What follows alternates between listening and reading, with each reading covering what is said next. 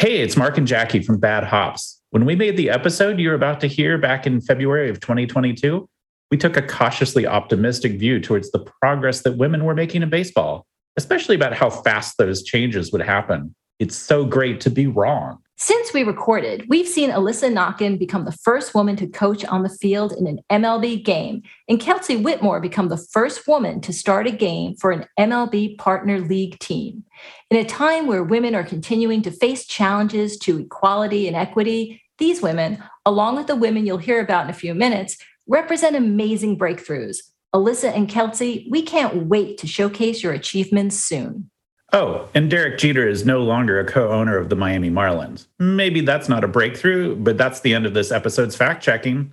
Let's get this episode up to bat.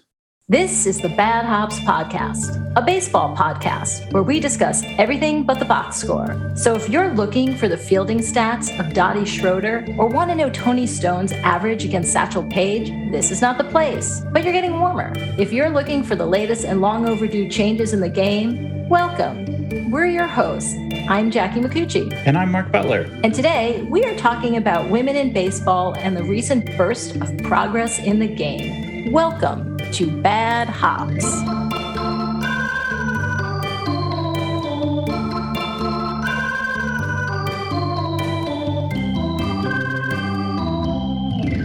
Wow, thanks, Jackie. Congratulations on being the woman in baseball for this podcast, where I am just the guy that shows up and blathers occasionally. That's right. Here to break through all those glass ceilings and then have trolls attack me while I'm on social media. So yes, very much looking forward to this. Yes.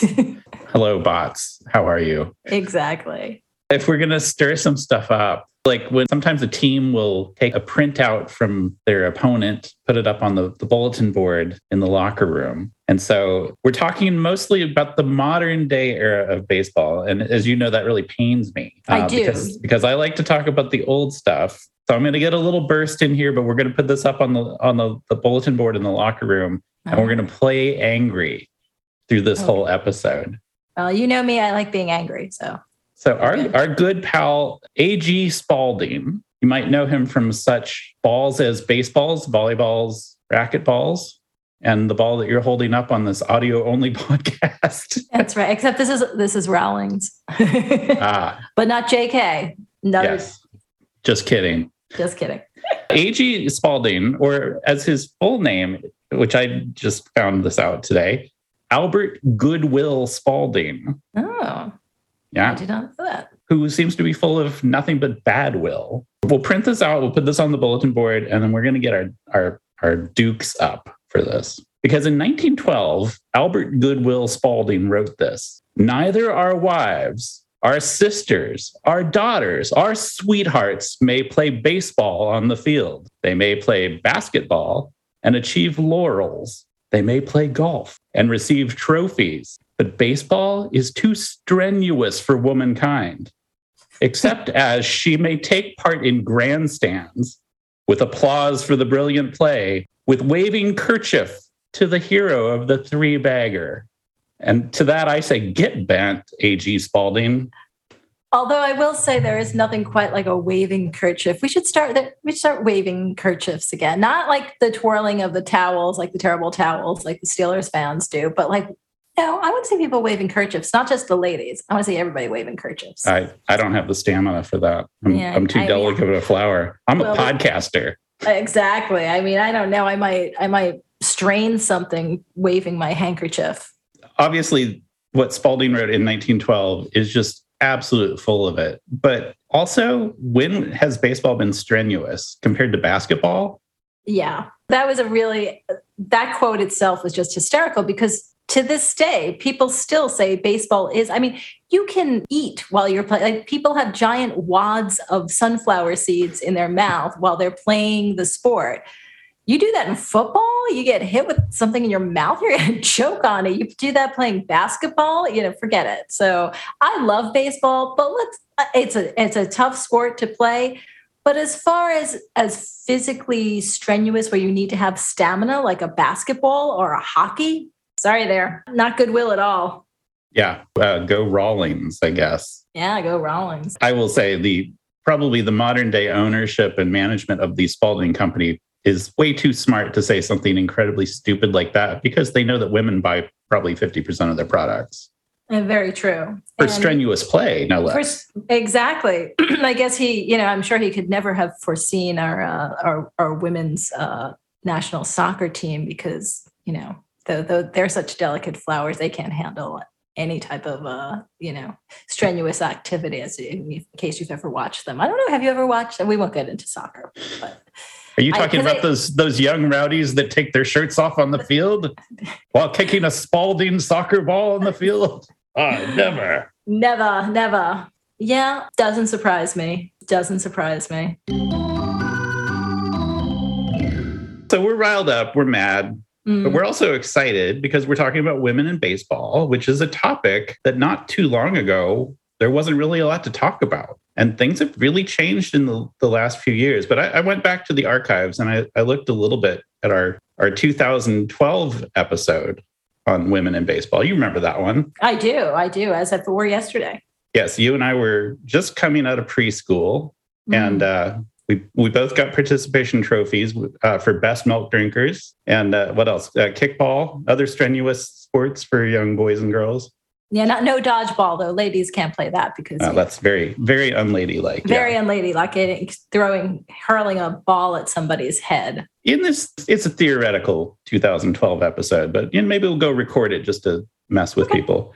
There wasn't a lot to talk about for women in baseball. There were a few broadcasters, and I was looking things up. I found breakthrough moments like Hannah Storm was a solo host of a baseball pregame show in the late 90s. And that was a broadcasting breakthrough for women in baseball. It's like, it's cool, but that's broadcasting also. That just happens to be baseball adjacent. Mm-hmm. Very few women in the front offices of baseball teams. A couple of women had been minor league umpires. I think maybe by 2012, only one woman had been a minor league coach as a temp for like a couple weeks. But that left us with owners. There were a handful of owners. I know where we might be going with this.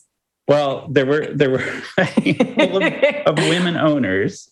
And I'm going to put this out early in this episode because you know what? If a woman can own a baseball team, a woman can do any other job in baseball too, because you have to be kind of at a certain skill level to be able to own a team or be rich or both.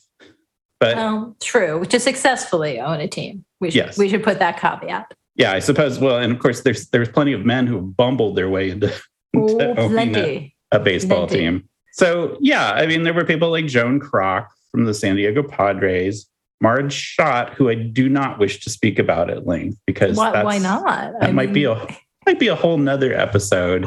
Whole other episode. And I'd rather talk about her dog Shotzi than I'd want to talk about old Marge. I learned that the first woman owner in baseball was Helene Hathaway Britton, who was the owner of the Cardinals. Really? You mean the team with the best fans in all of baseball? Of course it was the Cardinals. Of course. And I think the best fans in baseball took really well to a woman owner of the team. I'm sure that went over very, very well. I'm sure nobody had anything to say about that. And I'm now starting to think that maybe old A.G. Spalding's quote from 1912 might have had something directly to do with the presence of Helene Hathaway Britton's presence as a National League team owner. She inherited the Cardinals after her father died and then her uncle died, and they were the two principal owners of the team. Now, when her uncle passed away in 1911, the St. Louis Post-Dispatch, which is now on my enemies list, they're going on the bulletin board too.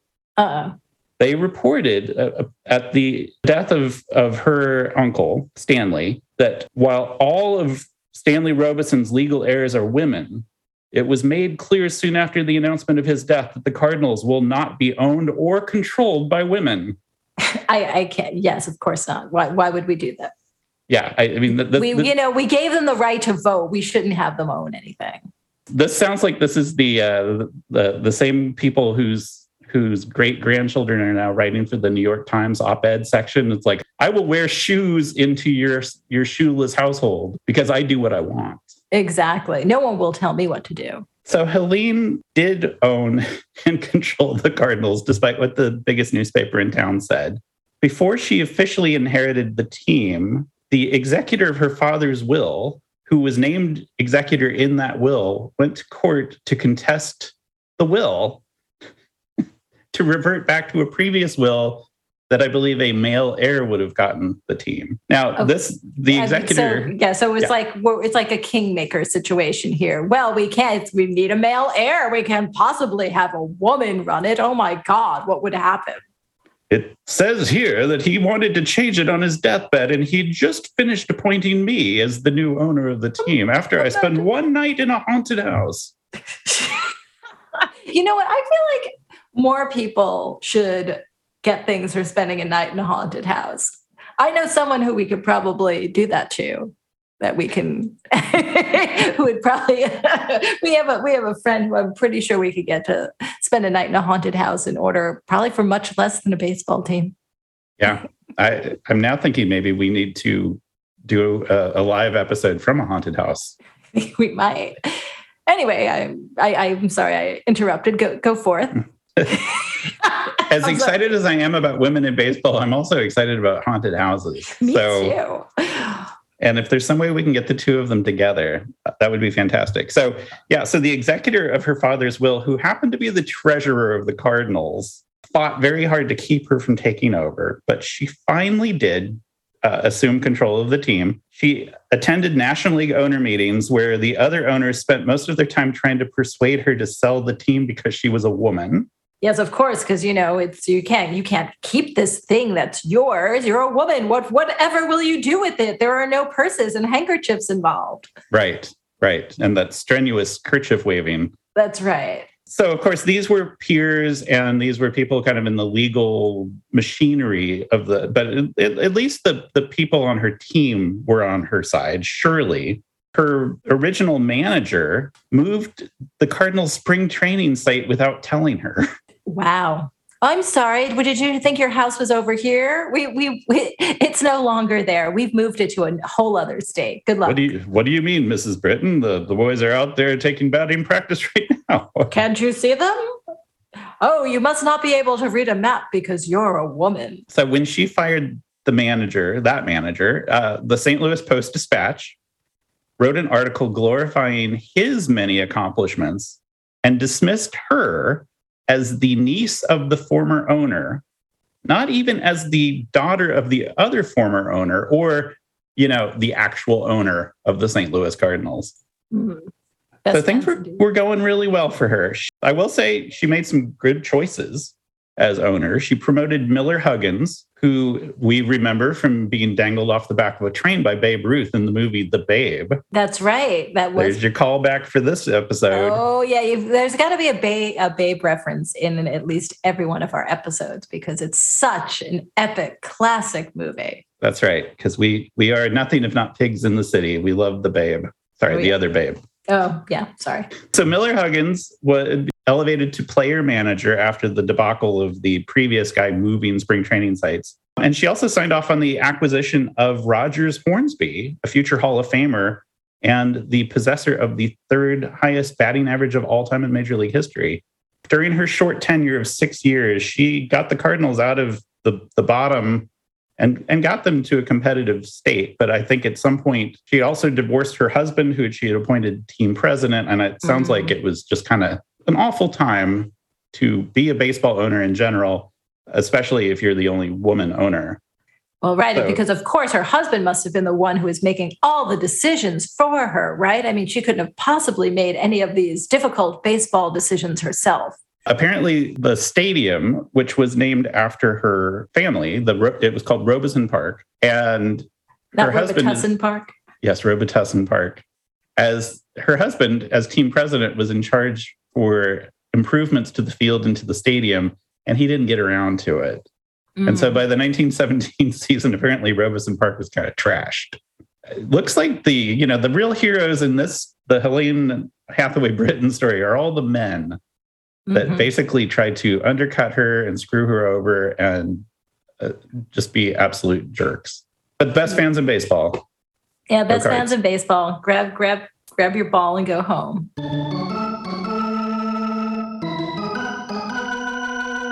that surprised me that was 1911. And then if we tick forward 100 years, not much changed in terms of more women being involved in baseball operations. But that's changing.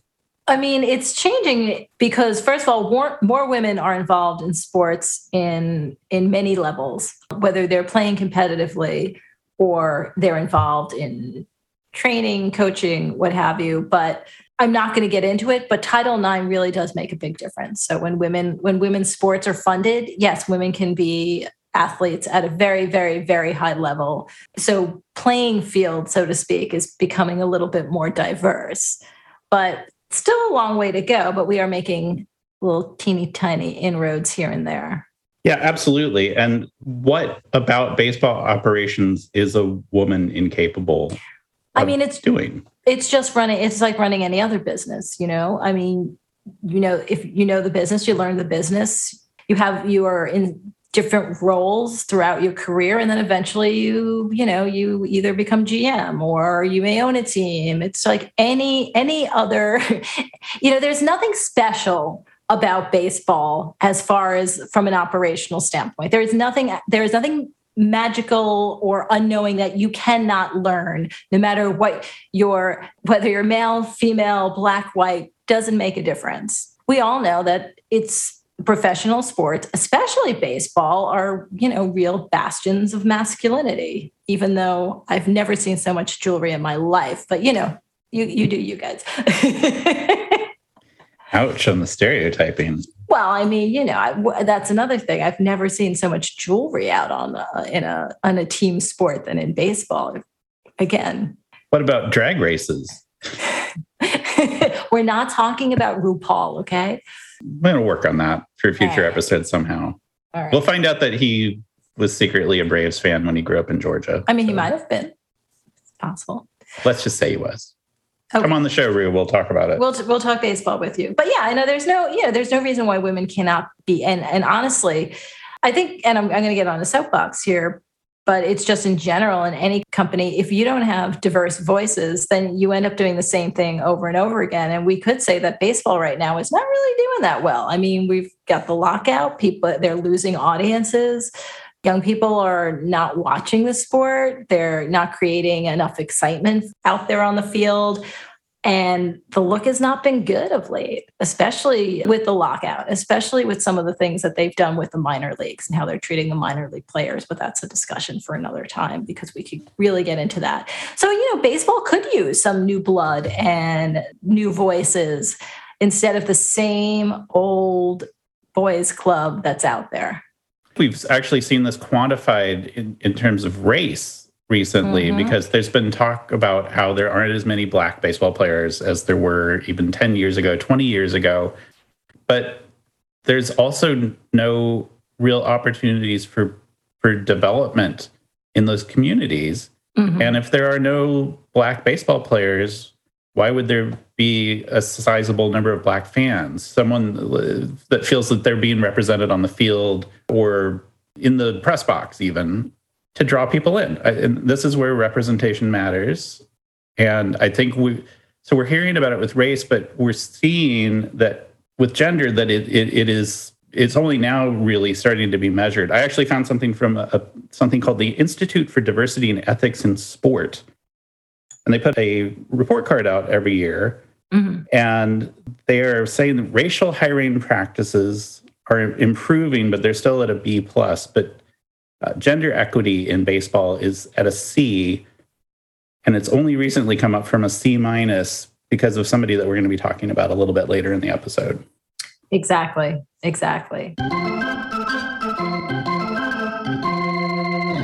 Do we want to get into some of the new voices that we're excited or have been excited to see?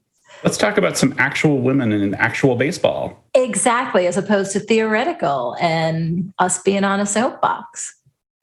We'll be back on it. Don't worry. We will be back on it. And I actually want a soapbox. Like, did people actually was it a box that had held soap? And why soap? Why couldn't it just be a box? Well, only women were on a soapbox back in the day because that was their job. They were meant to clean. They were meant to clean things. Therefore, they would go on a soapbox. Because those nasty old men weren't going to clean anything. That's true. That is true. I'll take that soapbox, though. Give me that. Get off that box if you do not own that.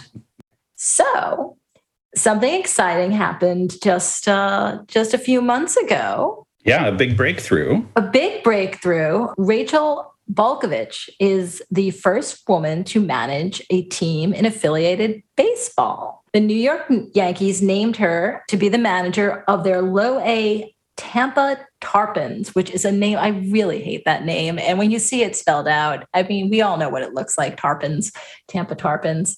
I think are they some type of bird, the tarpons, or some? I think they're they are some type of indigenous creature from Tampa, and I think they're birds. Oh, I thought you were trying to say terrapins, but in a Boston accent. No, they're tarpons. Yeah, not like tuppence though. Like the turtle. Tarpons. You know what? What is a tarpon? I'll look it up. This is very important as we talk about women in baseball. What in the ever living is a tarpon? That's right. Well, based on their logo, it's a tarpon appears to be a kind of fish. Oh, it's a fish. Okay. Kind of a carp looking fish. Okay. So it's a fish. Sorry. I thought it was a bird, fish, whatever. Anyway, well, Balkovich has been in a variety of baseball positions. She has a 10-year career. She basically got in baseball 10 years ago. She previously was the first woman to be named as a hitting coach by the Yankees. She was appointed their assistant hitting coach. She spent last season coaching in the Florida Complex League, but her work actually got her a spot on the Futures game, helping out there. And as you know, the Futures game is a big staple for the All-Star game. It's actually, one might argue that it's becoming more interesting than the All-Star game because it's a way to see some of the young talent that's out there. She also served as strength and conditioning coach for the aforementioned St. Louis Cardinals. Best fans in baseball. Best fans in baseball. And our other favorite team here, the Houston Astros. No. Just dead silence there. Comment redacted. Okay. I was waiting, but it was like, okay, dead air. Perfect reaction to that name. She also coached in the Australian Baseball League, and she was with, she did work with the Dutch national team. There's a great story, and I would encourage anyone who gets The Athletic to read it, by Lindsay Adler, where she interviews Rachel Balkovich. She had a lot of interesting things to say. I mean, she understands that she's going to be in the spotlight. She understands that she might get some flack because of her gender. She said, if you know my story, this is a direct quote from that Athletic story, if you know my story and you have a pulse, it's pretty hard not to get behind what's going on here. The negativity, it's hilarious to me because this is the American dream. That's awesome. One of the things she said, and this is interesting. So Brian Cashman, who, as everybody knows, is a long-serving GM of the New York Yankees, some of his statements were great. He was like, look, I can't wait for the day when this is not news, when we talk about these things on the regular and we're not having a big press conference about it. Cashman, as you know, and you will talk about one of his other appointees. He's appointed a few other women in high positions within the Yankees organization. Apparently, Balkovich was approached by Kevin Reese, who's the VP of Player Development for the Yankees, and he said to her, you know, you don't have to be a defensive specialist to be a manager anymore. Let's open our minds to what a manager really is, a leader. That really spoke to her. And she said, you know, it is actually, manager is a better role for me than being a hitting coach. She's like, I don't lose sleep over mechanics. I lose sleep over culture. And she's very much into player development. It's a big priority for her. And also she said, I love orchestrating a group of human beings and putting them together to do really difficult tasks. She thought that she would need to be a scout in order to be a GM one day, but she feels like coaching starting at this level can help her eventually be a GM, which is her goal in life, is to get there. We all know there's someone she can look up to as a mentor who was recently appointed as a GM, which you're going to talk about shortly. But yeah, she had a lot of interesting things to say. She seems like she knows what she's getting into. She knows the sport very well. She's played softball, of course, because God forbid women should be able to play baseball. We won't even get it. don't understand why we have to have a ball that's so big that you can't hit it beyond beyond the first base line. But she's she's an athlete. She knows about strength and conditioning, which I think is a really important thing these days.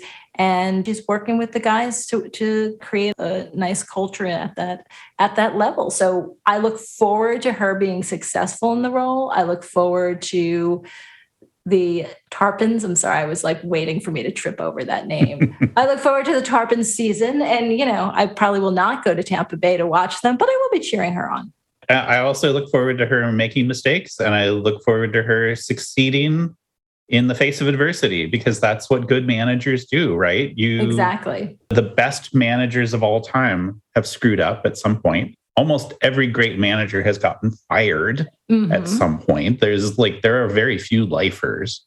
Oh, yeah. I mean, Joe Torre was eventually, the man won 4 World Series, and he was basically like, okay, your time is up. We're pushing you out the door. And many managers, they're just, you get told your time is up, or they just want the next new thing. So it's just part of baseball life. And I think we're starting to see baseball move away from big deal players becoming managers. I think now what the classic model is, if you were a catcher, you're probably going to be a manager, right? And a catcher, besides having the ability to squat down for 3 hours every day, which I've actually read a few profiles of catchers in the off season, and they talk about how their legs are just a giant mess. And it takes them all off season to be able to walk and get up like a normal human being. Yeah, absolutely. But the best catchers are also great strategists, right? They're actually observing the game in real time. They're making adjustments based on that. But you know what? Somebody that has the understanding of what it takes to be an athlete, I think also has that ability. Somebody that is able to crunch the numbers and looking kind of at the sabermetrics and the analytic era. If you can do that, you can succeed. I think, as Rachel was saying, that it is, a lot of it is culture.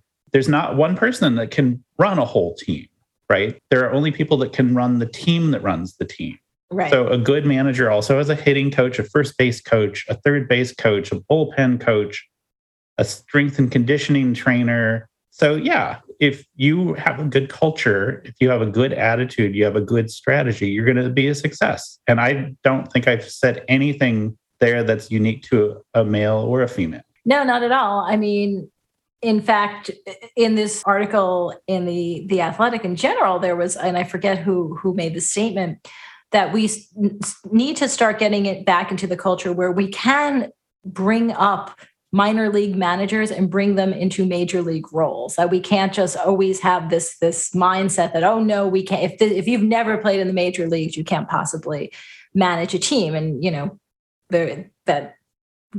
so that's another bias I think that they're trying to address.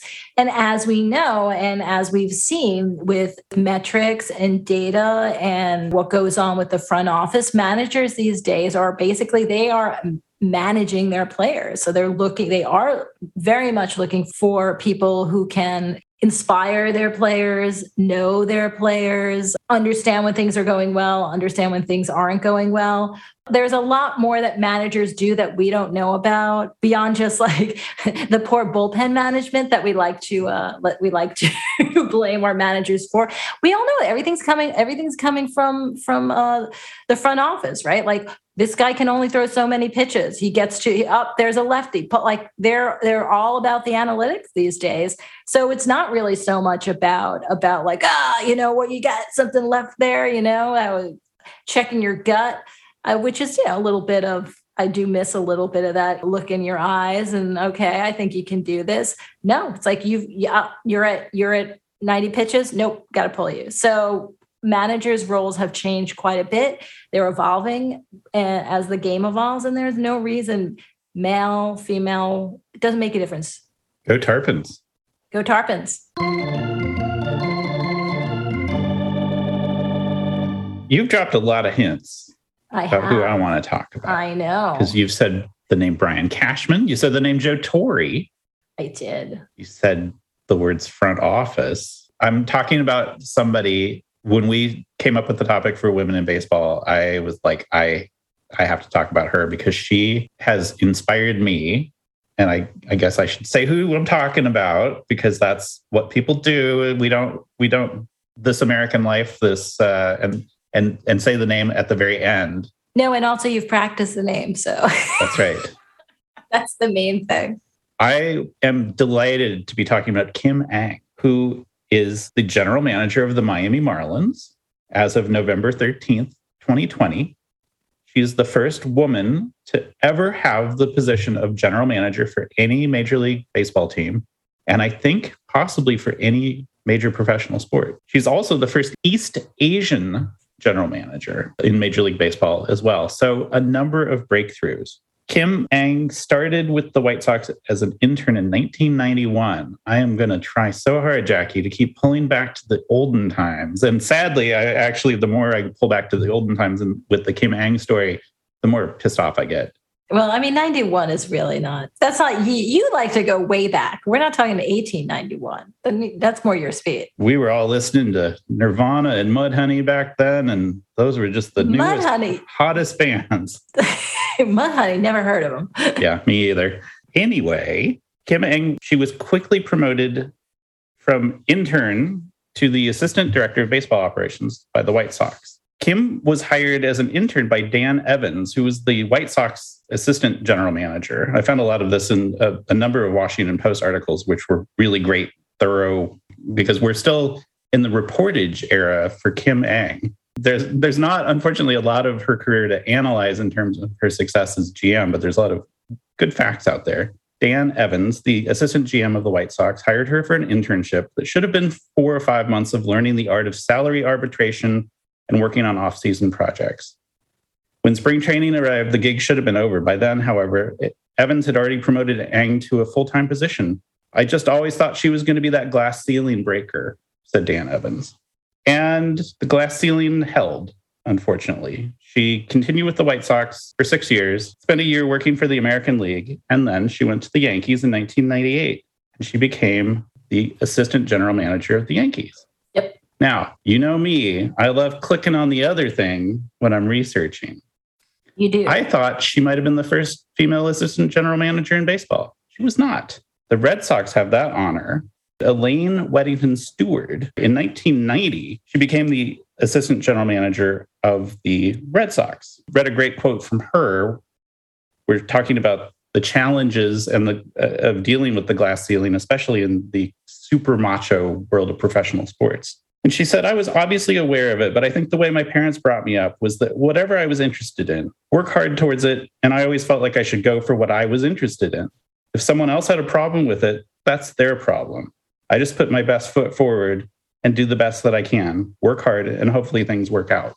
Which I thought was a very realistic, very real statement. So Elaine Weddington Stewart still works for the Red Sox. She is not the general manager of the Red Sox. So we'll just spoil that story. No, really? I think she's a very well-regarded person in baseball and definitely in the Red Sox organization, but I think she's maxed out in where she could go. Now we're in 1998. Kim Ng worked for the Yankees for 3 years, and then she became the assistant GM for the Dodgers. In 2005, she interviewed for the Dodgers GM job. And guess what? She didn't get it. Shocking. Between 2005 to 2020, she interviewed then with the Mariners for the GM job. Guess what? She didn't get it. She didn't get it. Although, honestly, I don't know why not. She traveled down the West Coast to the Mariners' arch rivals, the San Diego Padres. She interviewed for that GM job. And guess what? Didn't get it. She went to Los Angeles Angels. Guess what? No go. Didn't get it. Wow. So she just did the West Coast tour. Yeah. San Francisco Giants also didn't get it. That's the 7th team that she tried out for a job with and didn't get it. That's basically between 1998, when she became assistant GM for the Yankees, to 2020. How long does it take, Jackie? Just a little quiz for you. How long does it take to go from being an assistant GM to a general manager? In general, what do you think the learning curve is? You mean if you're a man? If you're a man, or if I would say no less than 5 years. I would say probably with 2 to 5 years. 2 to 5 years. Okay. I did a quick survey. I looked at the current general manager and saw when he was appointed assistant general manager, either by that team or the team he worked for previously. The Diamondbacks, 3 years. Blue Jays, 4 years. Orioles, 2 years. The Reds, 3 years. The Mariners, 0. So Jerry Dipoto, when he was with the Angels, was appointed interim general manager, went straight from being a baseball operations guy to being an interim general manager, and then never served as an assistant. All of these folks had a baseball background that was longer than the 2 to 5 year span. So when Kim Ng was appointed assistant general manager of the Yankees, that was 22 years ago.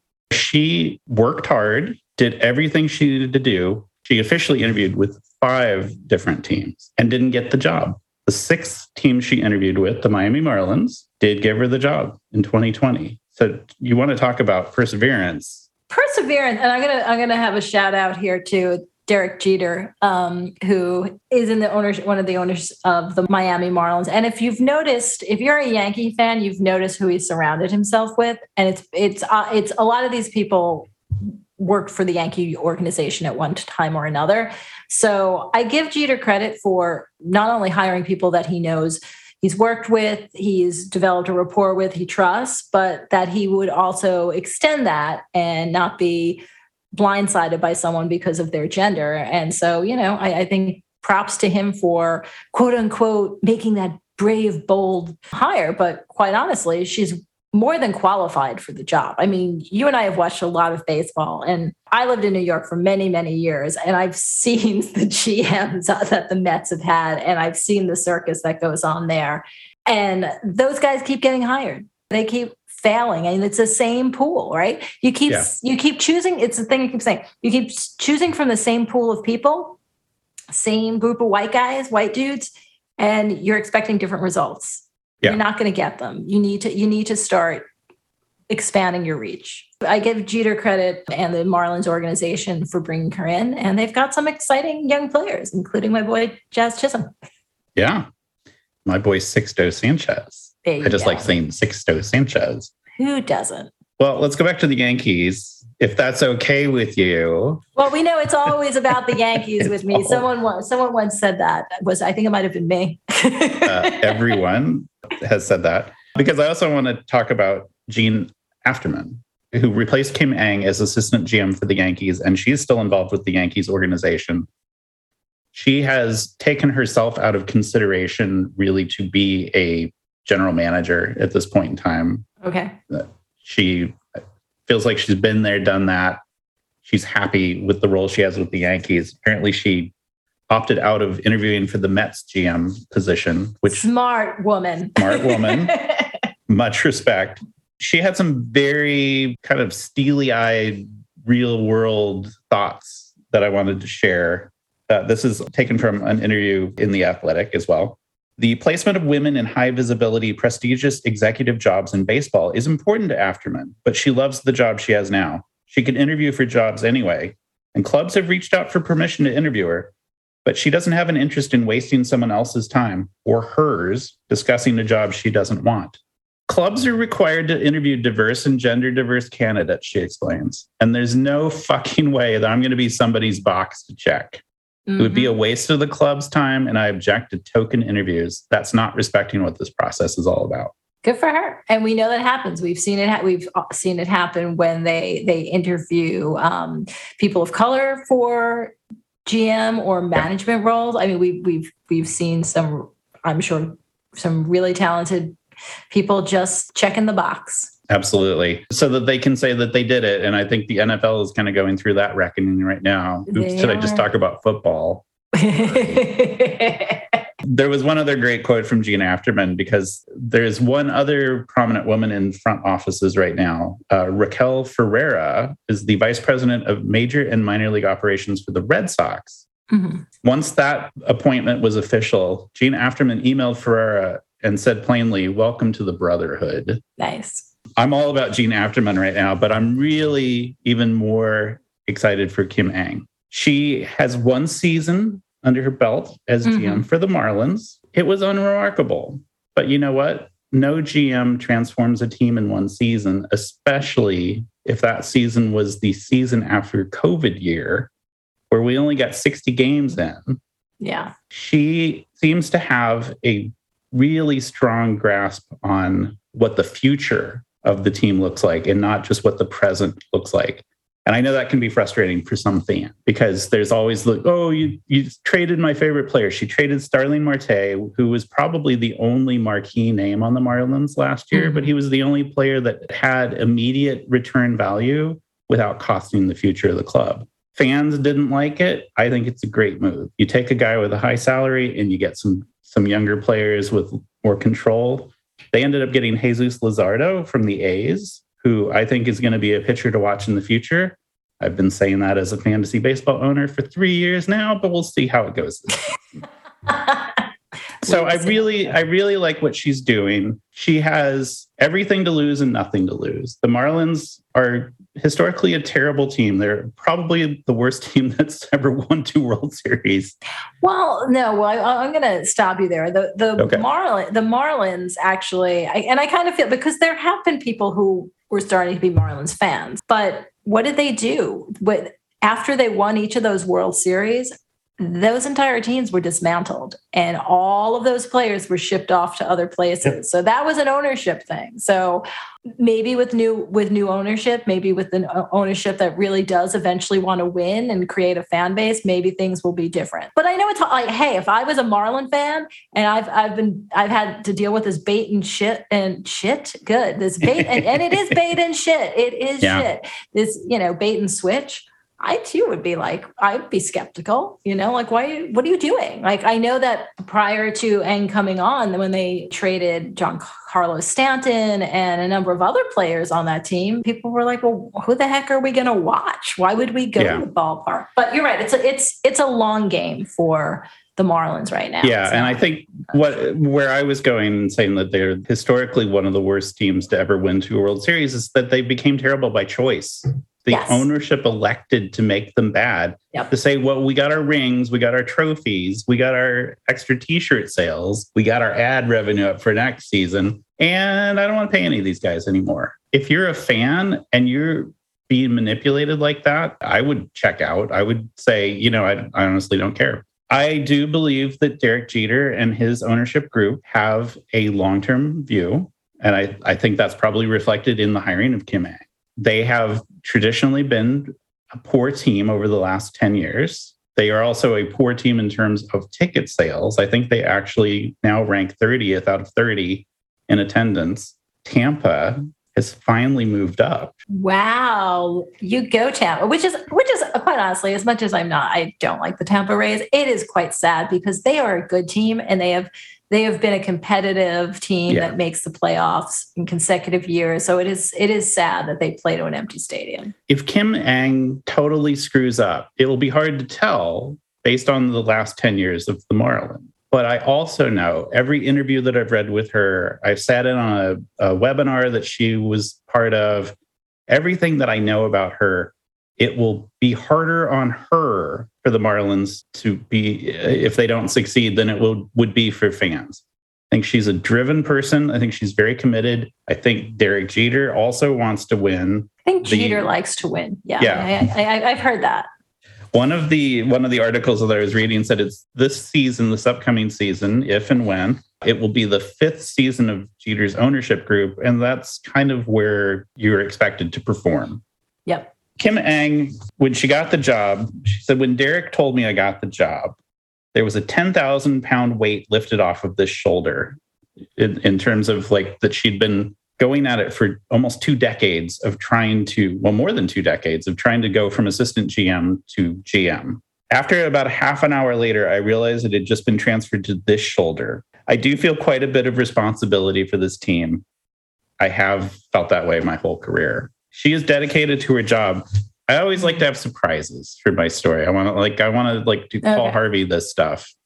Sure. But I can't because the Kim Ng story is really just about rejection and dismissiveness and persistence. Mm-hmm. And there's no twist ending. She hung in there. She kept working. She kept believing in herself and her abilities, and she finally got the job. And so you and I are now in like this weird position where we're rooting for a minor league team from Tampa and a major league team from Miami. Generally, two teams that we could care less about. Very true. But this is an exciting era.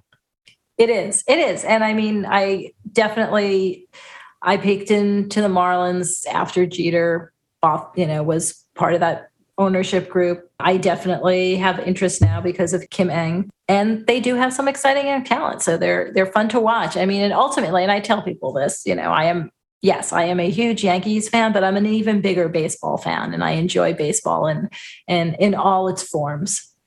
Which is why we're doing this, right? My mom would be proud of me, but I always like to see the best people succeed.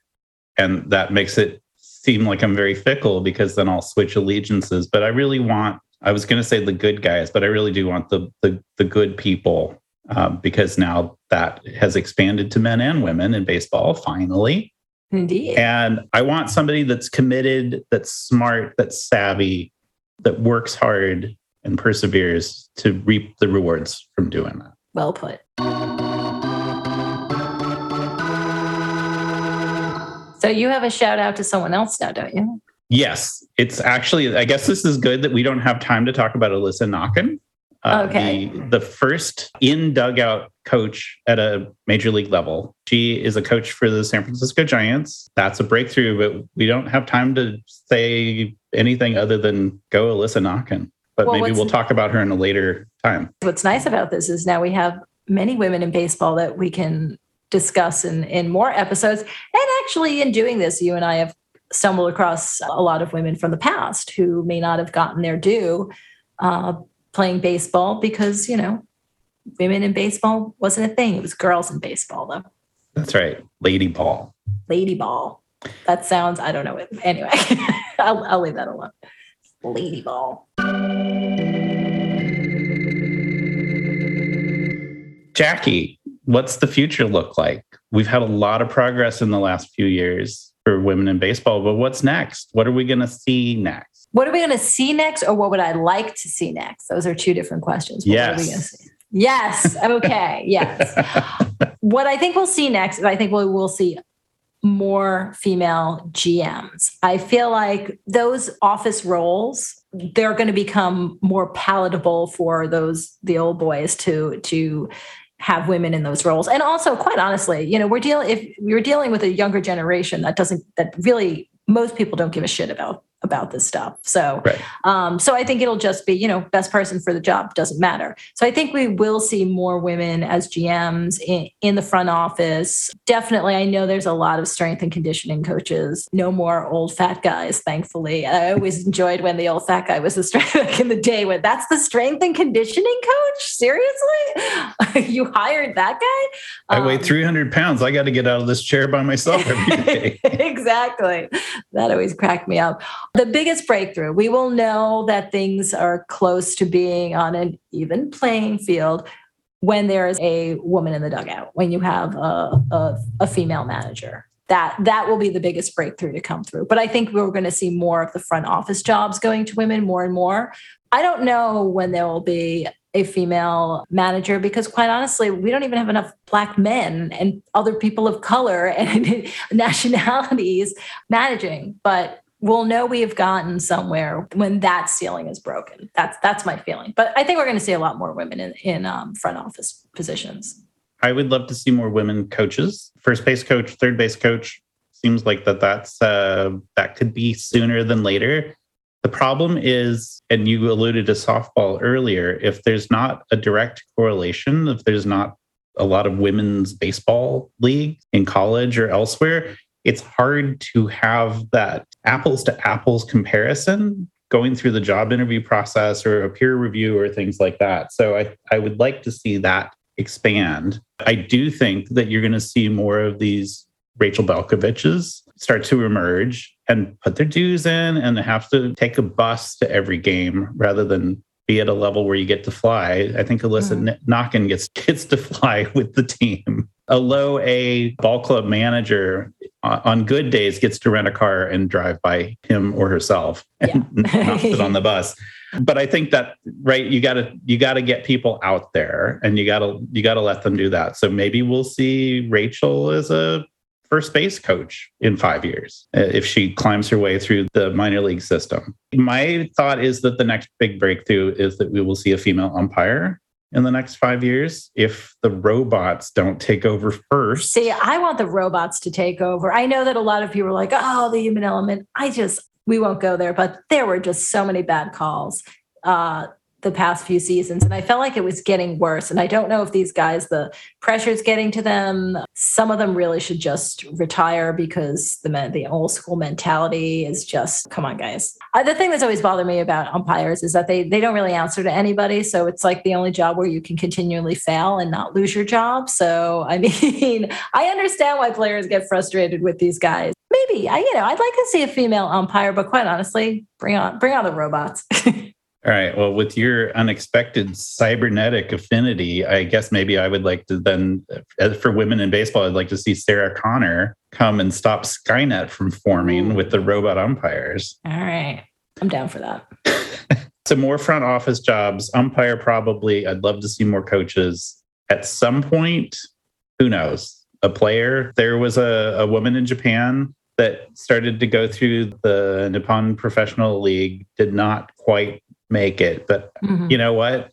If she had a chance to get in, that chance is still technically available. And it's going to come when you least expect it. There's going to be that LeBron James, Michael Jordan, Shohei Ohtani sort of insane prodigy that will come up, and it's like, yeah, you need her to pitch for you because she's that good. Right. I don't know when that's going to happen. But what will we do in the locker room, Mark? Oh, my God. I know. We can't afford a whole separate shower. Not with all the money we're making with the overpriced Coors Lights. How could we possibly afford a shower for her? Especially if our franchise player is going to have to give up his 500 square foot locker. I'm optimistic for the future because anytime we have a breakthrough, that makes it just a little bit easier for the next breakthrough. Still hard work, but I think it can happen. Hey, we were only on the soapbox for half the episode. All right. You can probably cut a little of my ramblings. No, I like the soapbox. It's because remember, do I need to go back? Do you want me to reread the Spalding quote? I don't really, it's disgusting. I don't want to read it again. No. But I'm still mad. It's time for a change. The world needs to be better in so many different ways. And I think women actively involved in the sport of baseball might exactly be the spark that we need to make the game a little more relevant. Yeah. I mean, I don't think it can hurt, but relevance is very important right now for baseball because it's losing it. Losing it by the hour right now. Indeed. You want to do the outro? I'll do the outro on that upbeat note. On that upbeat note, that's right. Baseball is dead. Hey, you want to listen to our baseball podcast as we talk about how dead baseball is? Okay. Seemed like a good idea at the time.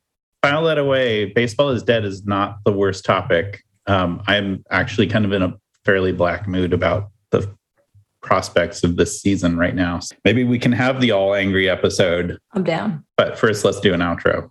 The fans are heading home, the grounds crew is on the field, and we will see you next time at the ballpark. That's our pal Ron Lewis on the stadium organ. I'm Mark Butler. And I'm Jackie McCucci. And this was Bad Hop. Any rebroadcast, retransmission, or account of this podcast without the express written consent of Bad Hops is prohibited. Unless you like us, review us, or subscribe to Bad Hops. Find us at Bad Hops Podcast on Instagram and everywhere else. Until next time, bye. Bye.